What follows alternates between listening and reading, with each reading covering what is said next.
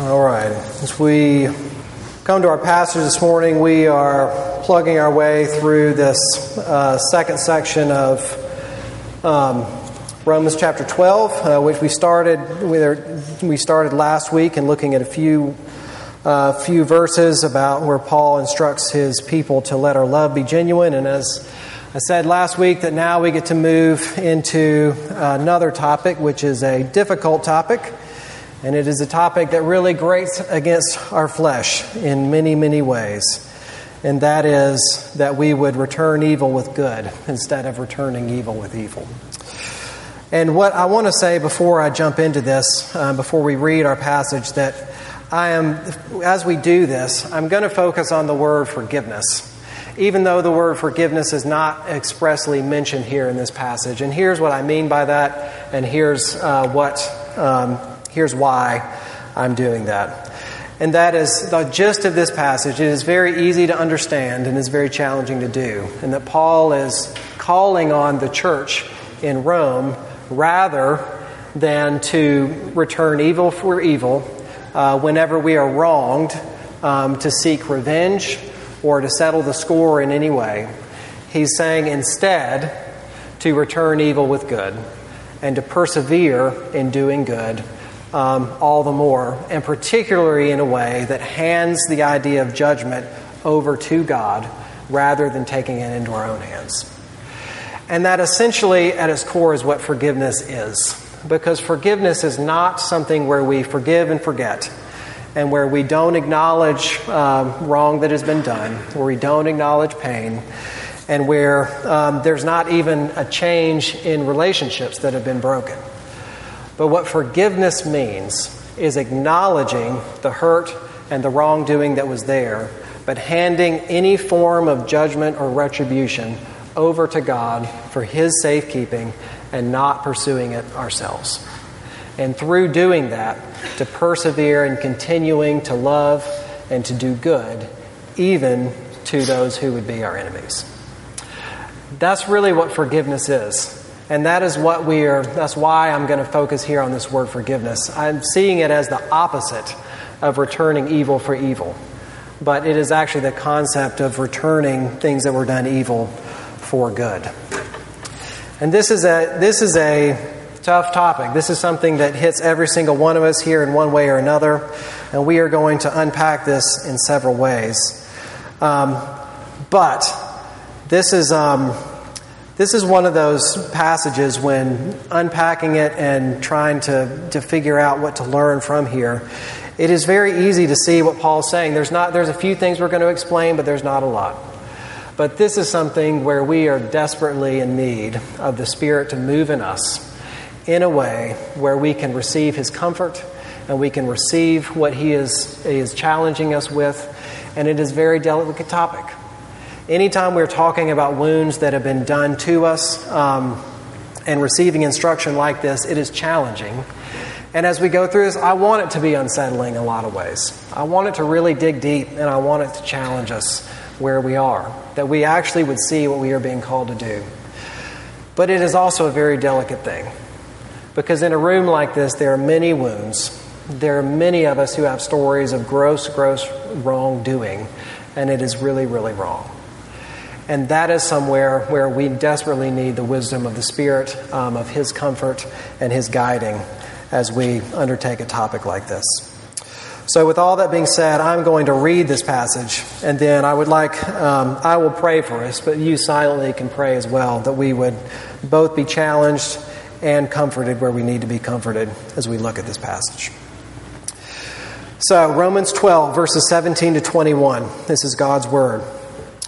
Repay no one evil for evil, but give thought to do what is honorable in the sight of all. If possible, so far as it depends on you, live peaceably with all. Beloved, never avenge yourselves, but leave it to the wrath of God. For it is written, "Vengeance is mine, and I will repay," says the Lord. To the contrary, if your enemy is hungry, feed him. If he is thirsty, give him something to drink. For by doing so, you will heap burning coals on his head. Do not be overcome by evil, but overcome evil with good. This is the word of the Lord. Thanks be to God. Let's pray together. Father, we humbly ask that you would come and you would meet us through your word. You know the shape of our lives. You know all of the wounds, the successes, all the deep parts that we are either aware of or not aware of deep inside of us. You know where we are far from you, and you know where we need to be called back. So we ask that you would send your Spirit this morning, that you would convict us, that you would convict us with truth and with the goodness of your way that is often so different from our way. But Father, for those of us who are really struggling with deep wounds, we also pray that you would comfort and that you would wrap us in your embrace, that we might be able to hear these words from a place of deep safety and love and devotion of where you are devoted to us. So we put this time in your hands, and we pray that you would work. We pray this in Jesus' name. Amen. So here's what I want to go about this morning. I want to jump right into this and just tackle the subject for what it is. And I have 3 points, and they are this. We're going to look at the battle of forgiveness first. We are going to look at the wisdom of forgiveness second. And we're going to look at the pathway to forgiveness third. And so we'll start here in the first place with the battle of forgiveness. And that is, as I use that line because of this. When we look at this, whenever you see a passage like this with these kind of exhortations, particularly to the church, this is not just about the church. This is a very human issue, that life is filled with situations where others hurt us and that where we are wronged. And this is especially the case oftentimes in the church. And so the very reason we have this passage in a way is kind of bad news, because it means that it's needed. It means that life, even the Christian life, is not given with the promise that it is always going to be at peace, that there is always going to be protection from wrongdoing from others. But these are actually words that we're going to need, and we're going to need to chew on, and we're going to need to meditate on as we go forward in our lives. We see this in verse 18. It says, "If possible, so far as it depends on you, to live at peace, live peaceably with all." But the other side of this is that's not always possible. And that relationships break down, wounds are given, wrongs are done, and life is often a mess. And so we are confronted with what to do in the face of being wronged, often by others. But it gets more than that here. If you look down at this last verse where he says, "Do not be overcome by evil, but overcome evil with good." This is the part where he's actually using battle language. So this could be translated differently, to not be conquered by evil, but actually to conquer evil with good. This is the word, it's the same word we use for Nikes. So it means to conquer, like in a battle sense, or to prevail over another. So this is basically what this is saying, is that in these situations of potential wrongdoing by others, of receiving wounds, other people's doing wrong to us, that we are in, it creates a battle situation. That it is not a neutral situation where you could just take or leave whatever happens. But this is actually a context of a battle, where it is creating something inside of us, where evil is actually out to overtake and to have its way in our lives and in the lives of other people. And the only option is to be conquered by that evil, or in the opposite way, in an active way, to actually conquer the evil with good. There's no middle way. It creates a battle situation. And that isn't just thinking about Nike. So it means that if somebody wounds you, then it's like, you know, the evil is going to strap on its best Nikes, and it is coming. It is going to be ready. And unless you strap on your best Nikes and get ready, then it is going to have the advantage. It is always in pursuit. This is what Paul is challenging us with, that in conflict, or particularly in wrongdoing, it does something inside of us that it actually creates a context of a battle between good and between evil between two outcomes and no evil way. And we've seen, just to illustrate this, we've seen this already. We've been going back and forth between the books of Romans and the book of Genesis, and we saw very early on in Genesis some very similar language was used in the story about Cain and Abel, if you remember that story. And I would be surprised if Paul doesn't have the story in his mind just because of the language that he's using. Where Abel, two brothers, Cain and Abel brought an offering to God, and it was a good and acceptable offering. And Cain brought one that was just kind of ho-hum. And God didn't take delight in it to the same degree that he took in Abel's. And Cain was very upset. He felt like he was wronged in the situation. And what God said to Abel was that essentially you need to watch out because sin and evil is on pursuit of you, seeking to have dominion over you. But you have to pay attention to it and rule over it. This is not a neutral situation, but you've actually entered into a battle situation. And we know what happened with Cain, and that Cain, rather than ruling over evil, he let his envy get the best of him, and he murdered his brother Abel. And the consequence was that he became alienated from the ground from which he was made, and he was a restless wanderer on the face of the earth.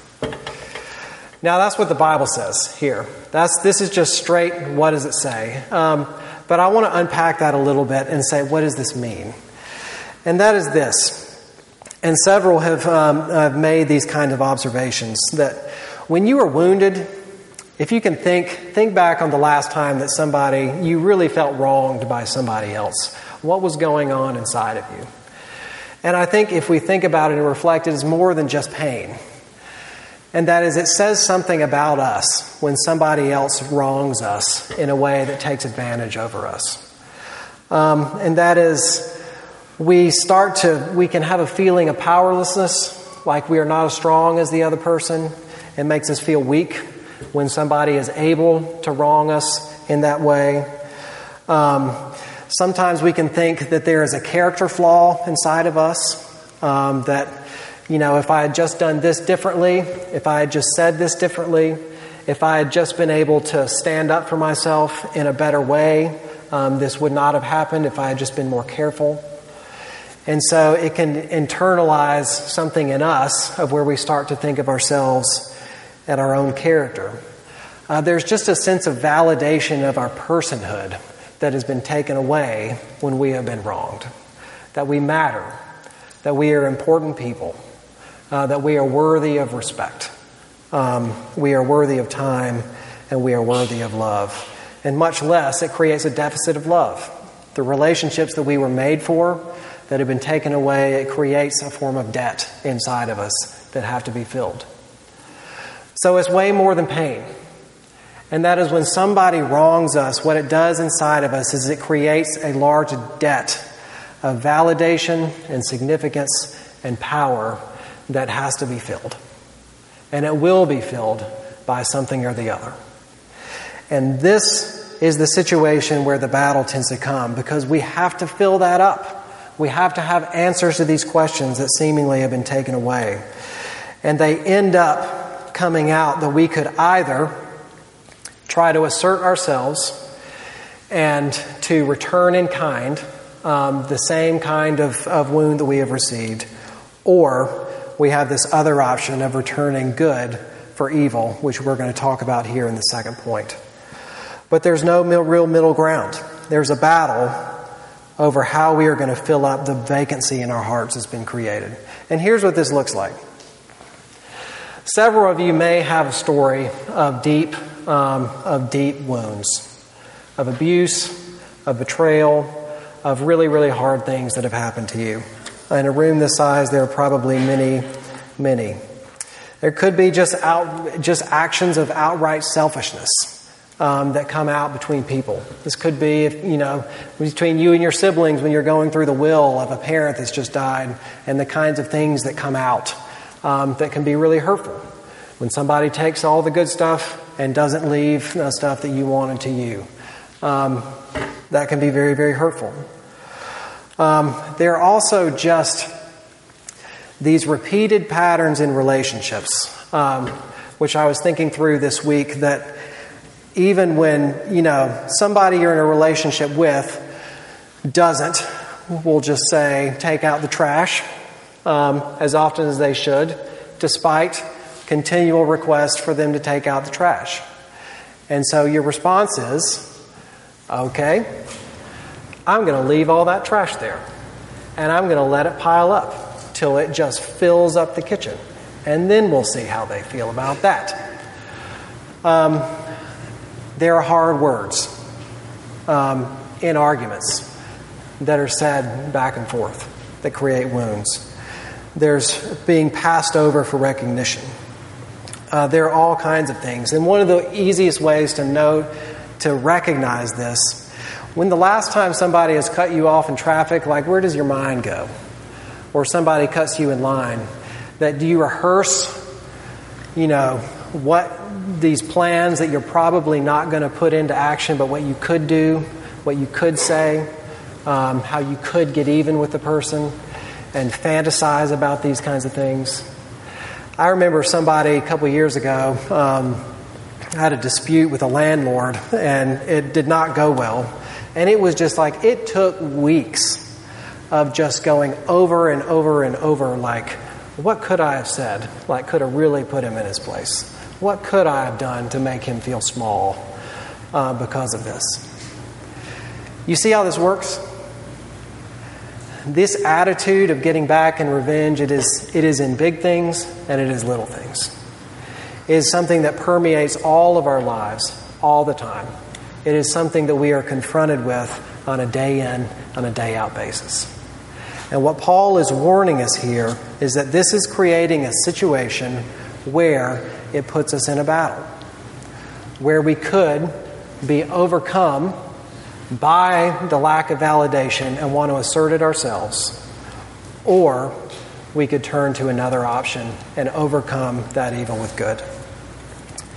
It creates a battle for forgiveness inside of us. That's the first point. But then that leaves us with the question here is that what does Paul encourage us to do? And this is the second point, the wisdom of forgiveness. And this is something that is so counterintuitive when we look at it. And you see what Paul says to do instead of this? He said you could return evil for evil, which he recommends not to do, but instead to do what is honorable in the sight of all.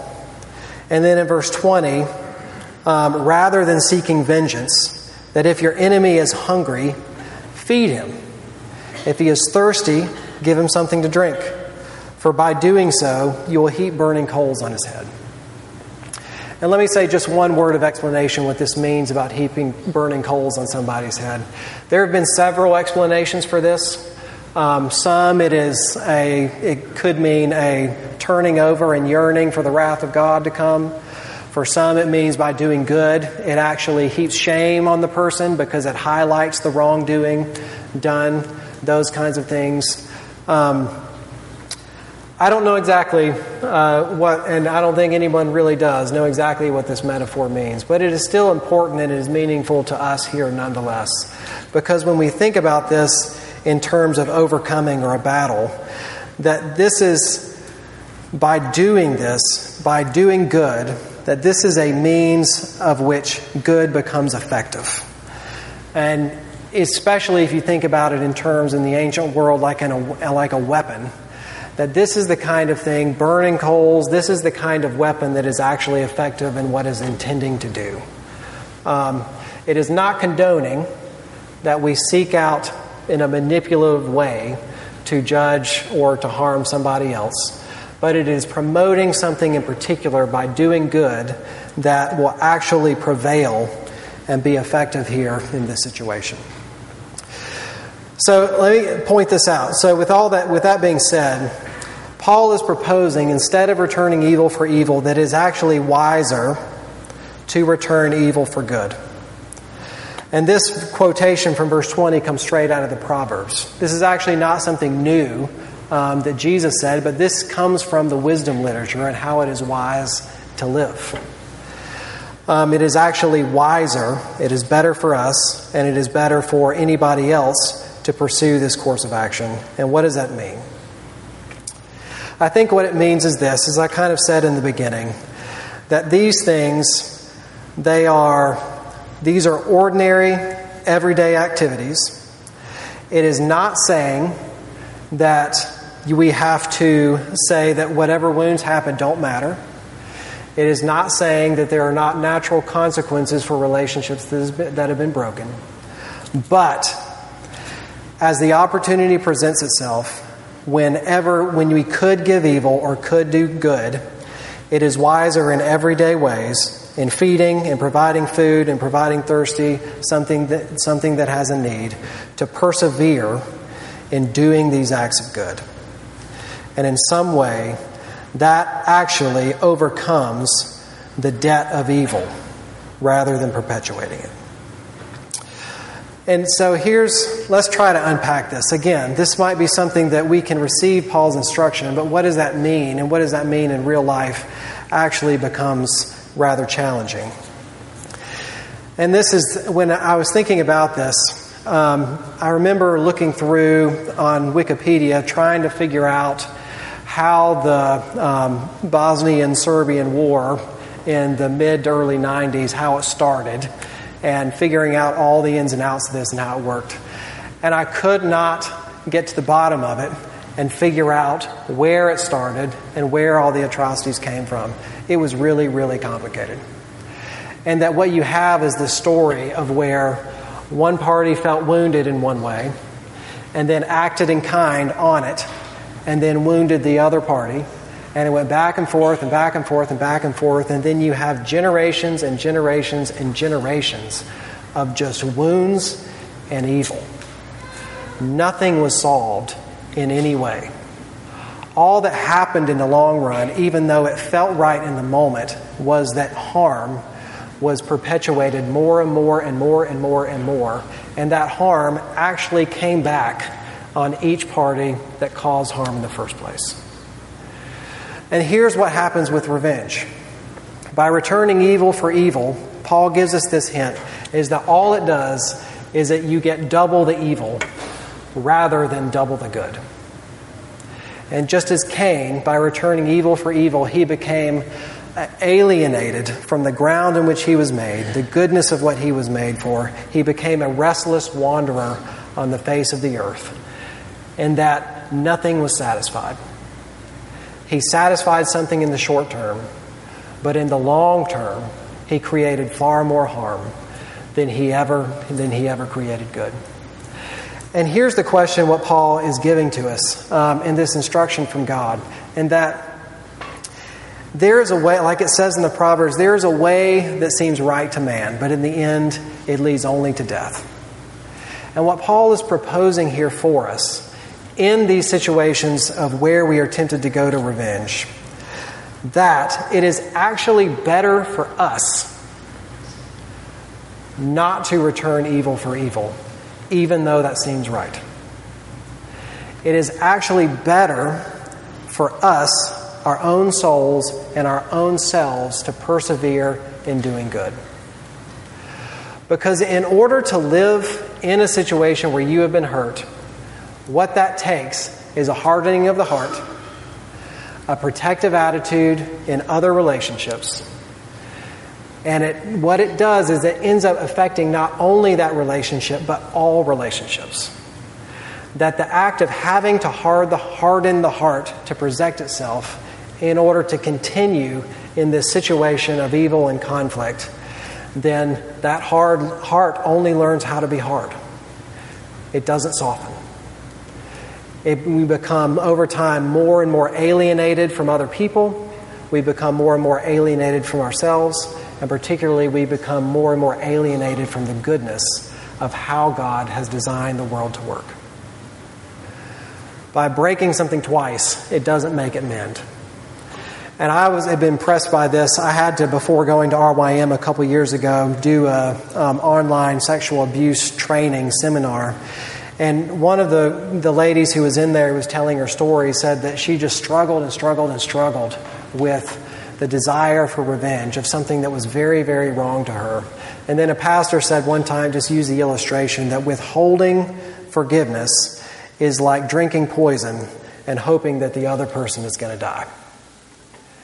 It does more harm to ourselves than it does make things right for ourselves or for the other person. Paul is challenging us here about the wisdom of actually returning good, persevering in good towards people, rather than resorting to solving it ourselves and returning evil for evil. That is hard, because the wounds are real, because the hurts are deep, and because the unsettledness that creates, it lingers. And how do we do that? And that's this last point, the pathway to forgiveness. Very briefly, it is all summed up here in one verse. In verse 19, he says, "Behold, never avenge yourselves, but leave it to the wrath of God. For it is written, 'Vengeance is mine, and I will repay,' says the Lord." What Paul is challenging us here to do, and how to do this, is not to stand up stronger, not to develop muscles so that we can just take wounds in a better way. What he is calling us to do is actually entrust ourselves to somebody who is trustworthy to take care of us. This, at the end of the day, is a task that is all about trust. He says that all of that desire for vengeance, all of the wounds, rather than dismissing it, rather than going after it, he is calling us to look right at it, to acknowledge that it's there, and actually hand it into the hands of God, the only one who is trustworthy to actually do something about it and do it effectively. This is an invitation to trust our Savior with our lives by what we are being challenged to do here. And there are two reasons why God is faithful in order to be able to handle that and handle that from us. And the first one is this. Paul has spent, again, up to 12 chapters now unpacking how the gospel works. And it is not just a gospel about mercy given to other people. It is a gospel about mercy that has been extended to us. And in the very first place, in the cross, God was able to look at us, both wounded and continuing to live in rebellion against Him. And rather than return kind to us, He laid down His life for us. This is what we just read about in forgiveness of sin. That people might die for a righteous person, but what Christ did for you and for me is that He laid down His life for somebody who was in rebellion against Him. Christ knows you. He knows you inside and out. He knows the good parts. He knows the bad parts. He was able to extend mercy to you when you were lost and when you were desperate. He is faithful to handle your own sin, your own vengeance, and He is faithful to handle the sin of others. And in fact, when you read stories like throughout this week of unpacking this, reading story after story of just other examples of people who have been wronged, the number one thing that kept coming up again and again and again is that the single thing that was the most freeing was to recognize that they too, in a way, were lost and that they have been extended mercy.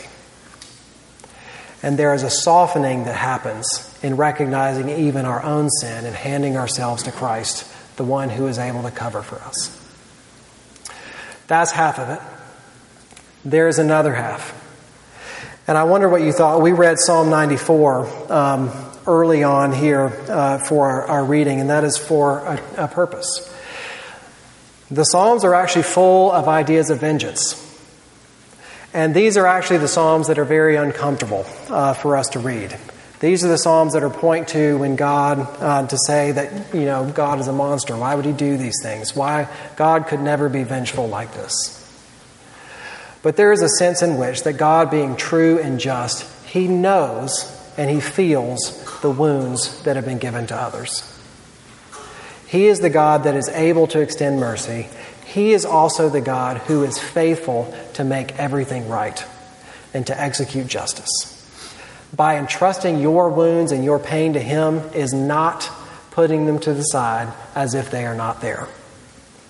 It is actually an act of acknowledging they're there and handing them to the God who is actually able to do something about it. Some wounds are too big for us to heal. And this, I don't know if you guys have followed the story of Camille McKinney, the little girl who was abducted and murdered in Woodlawn here in Birmingham, made national news. It is one of those situations where you just look at it and say, there is no justice here. This is just wrong. Like, how could this happen? It is just so utterly tragic. Like, is the world really like this kind of sense?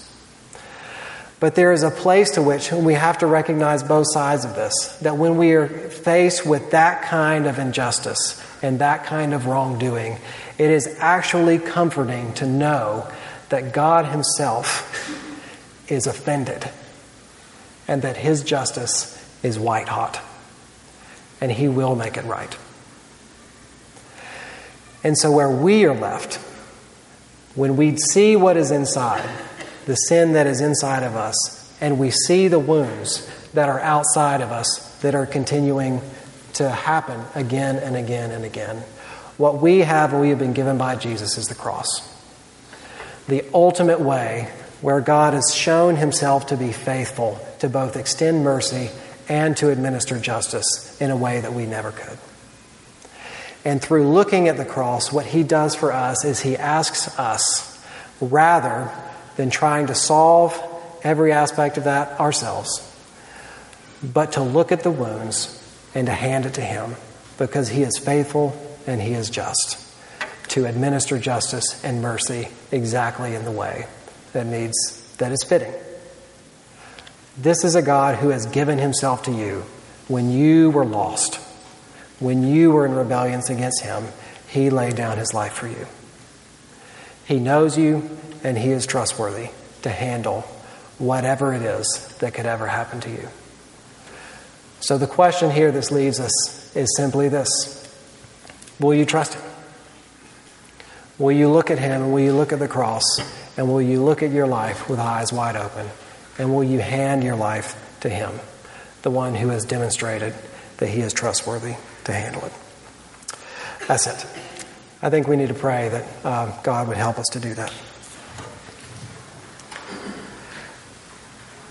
Dear Father, thank You for Your word. Thank You for Jesus. Thank You for Your mercy that has been extended to us, and thank You for Your justice that You have promised. Father, we ask that You would give us comfort, that You would give us the kind of security and validation, that You would allow us to be able to hand over even our wounds from other people to You, that You would hold us, that You would prevent us from creating more and more evil, but that You would lead us in the straight path of persevering and doing good. We pray this in Jesus' name. Amen.